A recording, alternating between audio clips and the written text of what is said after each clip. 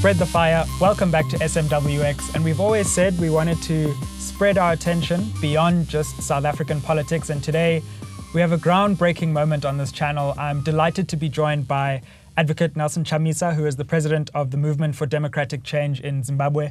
Thanks so much for agreeing to join us on SMWX. Thank you. Thank you.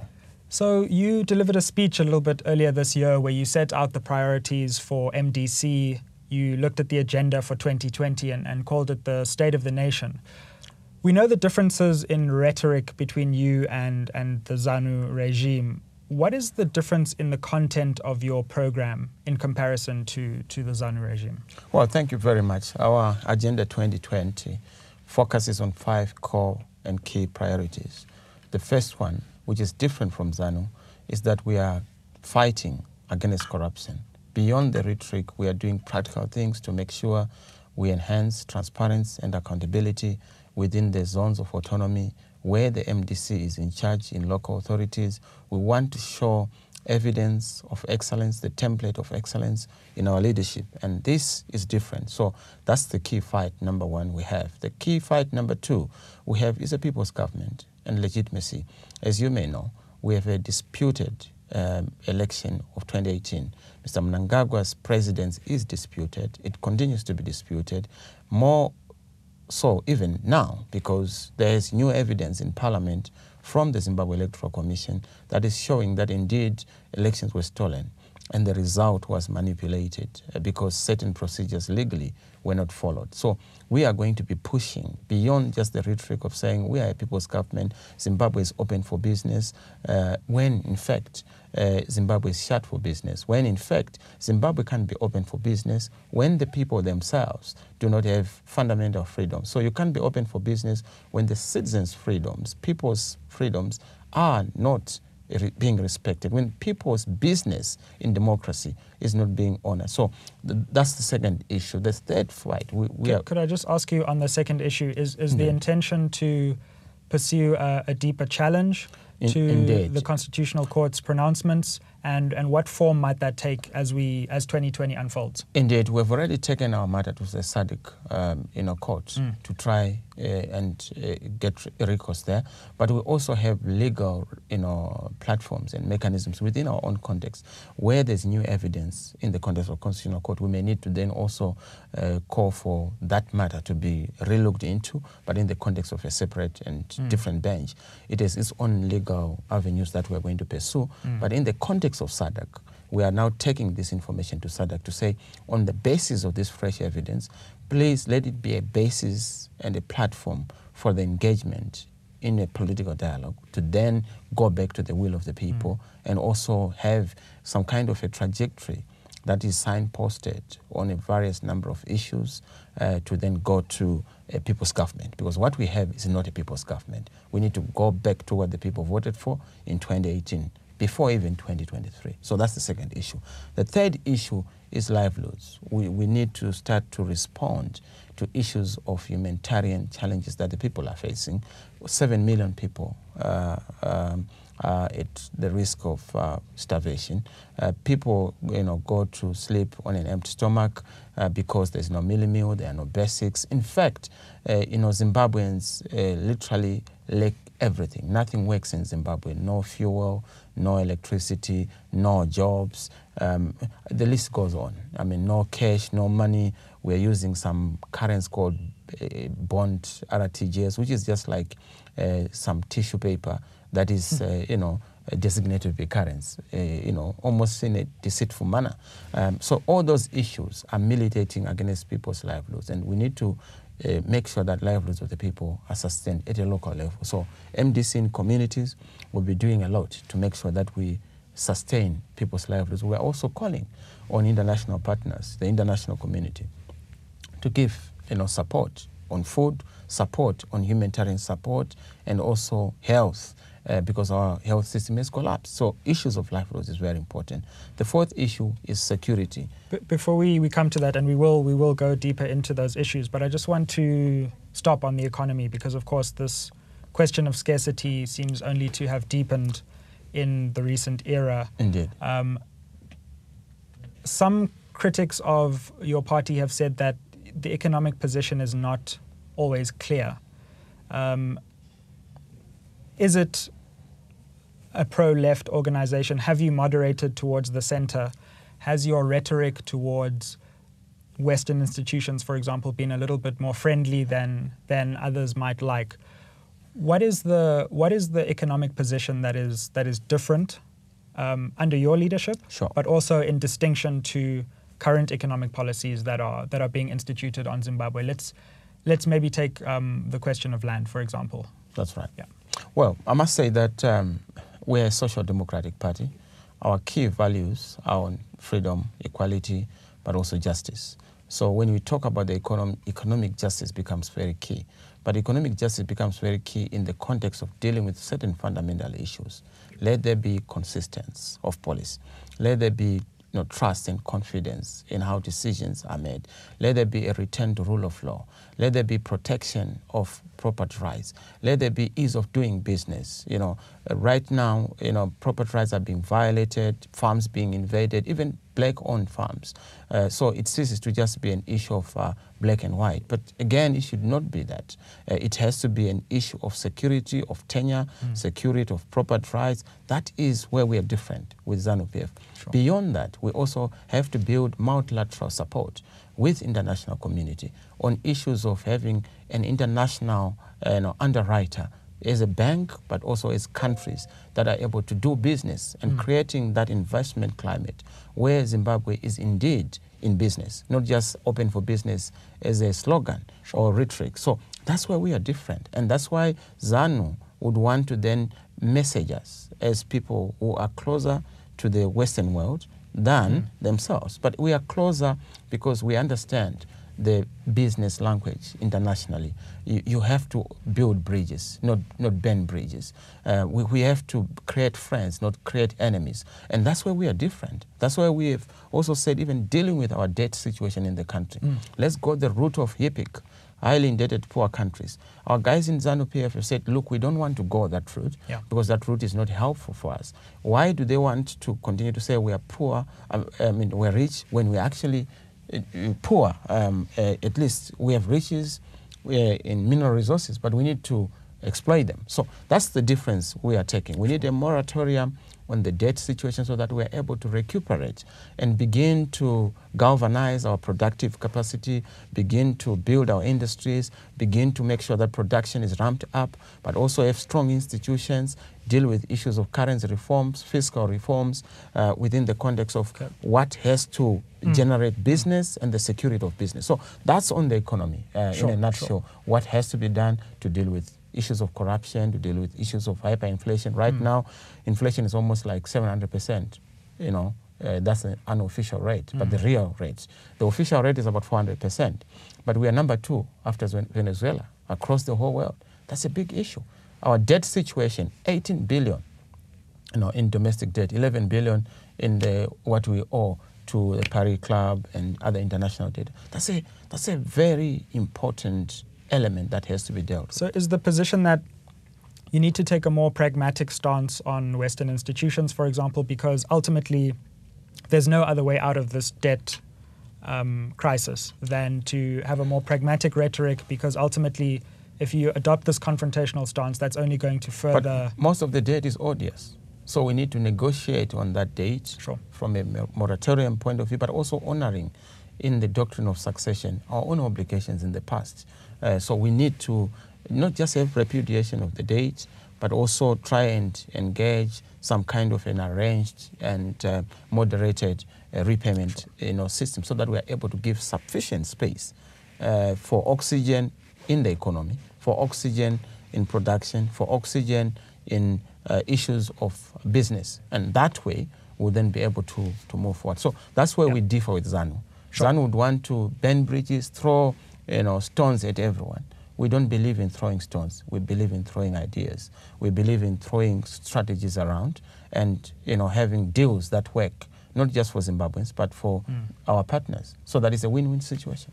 So you mentioned and alluded earlier to some of the political questions that you're dealing with, particularly around the election, but there's also this constitutional question that has emerged recently, a raft of constitutional Well, on amendments. the 5 fights, I was going Yes. to take the 4th fight, Right. which is the security. We will come to the security. So the 5th one is actually the fight can I in defense of the finish Constitution. the question? Indeed. The question is, in regards to the constitutional amendments that we've heard coming out of the Mnangagwa regime, I think they were gazetted in December.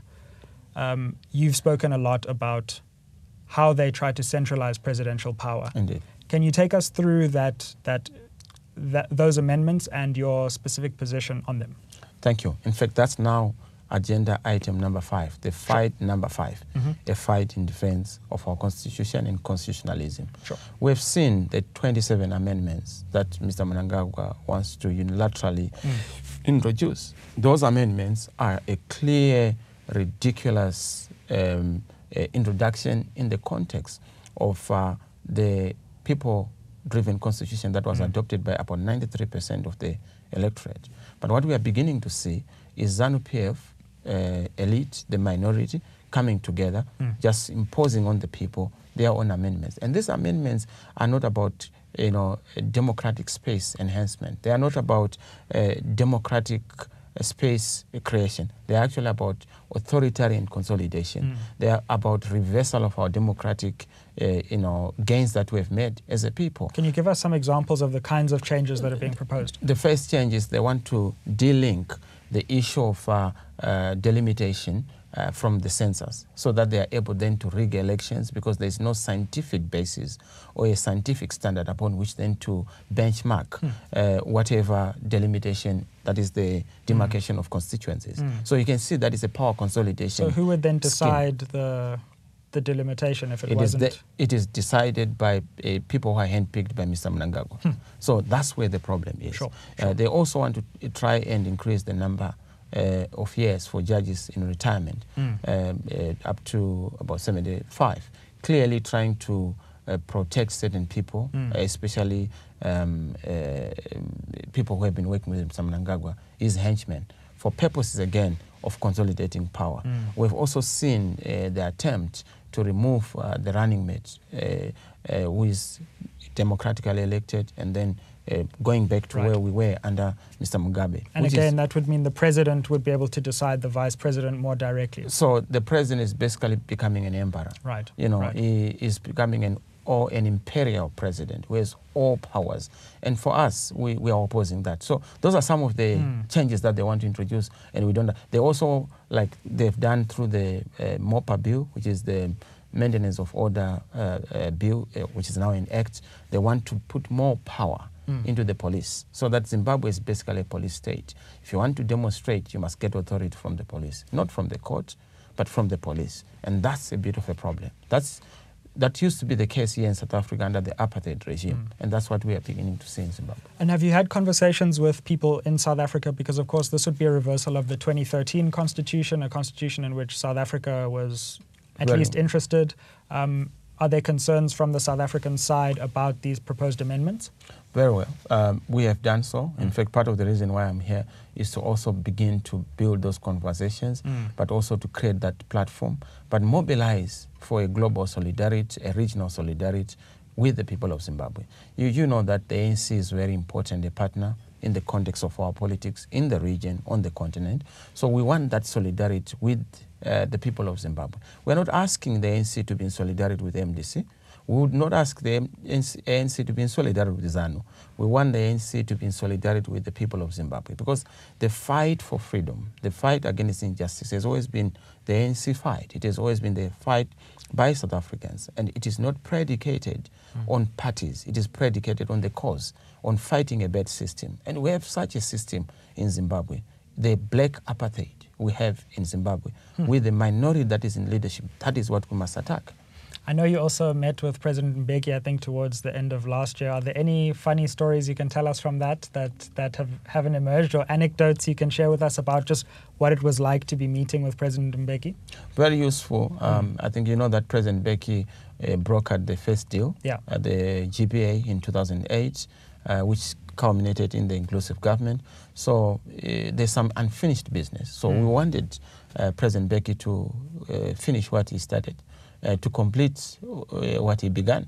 And so his coming to Zimbabwe was actually a good a platform to begin that conversation, because we need to deal with fundamental issues around the role of the military in our civilian politics, the civilian-military relations in the context of Zimbabwe, so that we roll back the frontiers of dictatorship and tyranny in our country. That can only happen once we have dealt with comprehensive reforms, once we have dealt with electoral reforms, constitutional reforms, political reforms, security establishment, understanding of what their role is supposed to be. And so we de-villagize our military and demilitarize our villages, so that the military is in the barrack protecting our sovereignty as a people and the interests and territorial integrity of our country, but not being an enemy of the people, because it's a people's army.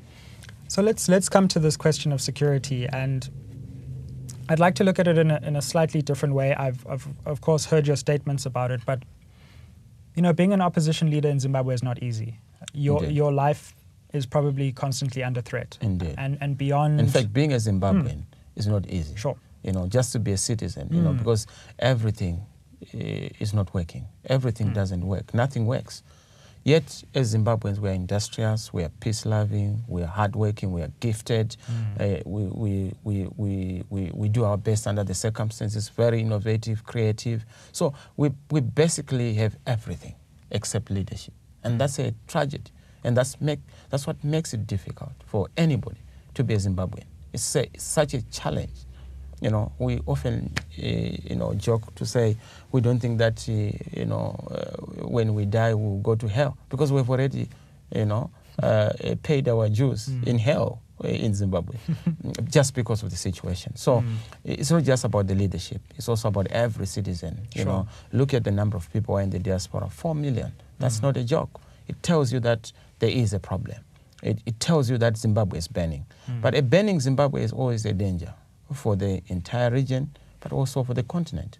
Because a failed Zimbabwe, which is a failed state, is a failed Africa. It is a failed SADC. So we have to, and this is what I'm appealing to with the leaders in SADC and also AU to try and help. And what's it like for you and leaders in your movement to have to operate under conditions where you're not just worried about people disagreeing with you, but there's actually a threat of extreme violence and extreme intimidation? How's that affected you personally?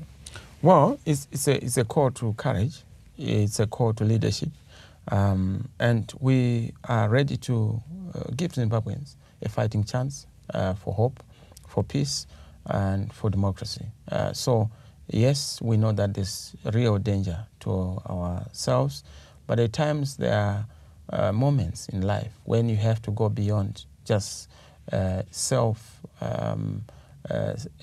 sensitivity to danger and begin to see the bigger danger that is on a nation. So the nation's danger is more important to us than individual spaces, and the risks that we face. Yes, we have colleagues with treason charges. We've had ourselves being brought before the courts on trumped-up charges. We've had attempts on our lives, attempted assassinations. All those are part of our stories. But that is the nature of our politics in a dictatorship. So I'd like to come to some questions that deal with relations between Zimbabwe and South Africa.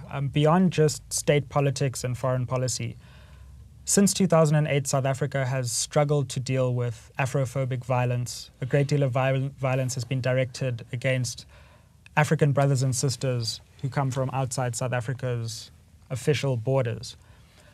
And of course, many Zimbabweans have been affected by this violence in the last decade, and not least, of course, in the most recent period, which occurred late last year. What's your view on the violence that has been directed against other Africans from within South Africa? Very unfortunate. The Berlin Conference boundaries were imposed on us. And there's not been a post-Berlin discussion and consensus to say, how do we deal with these imposed colonial boundaries? But I'm glad that with the continental free trade area, we've begun the discourse. The future is about the new Africa. And the new Africa must be borderless.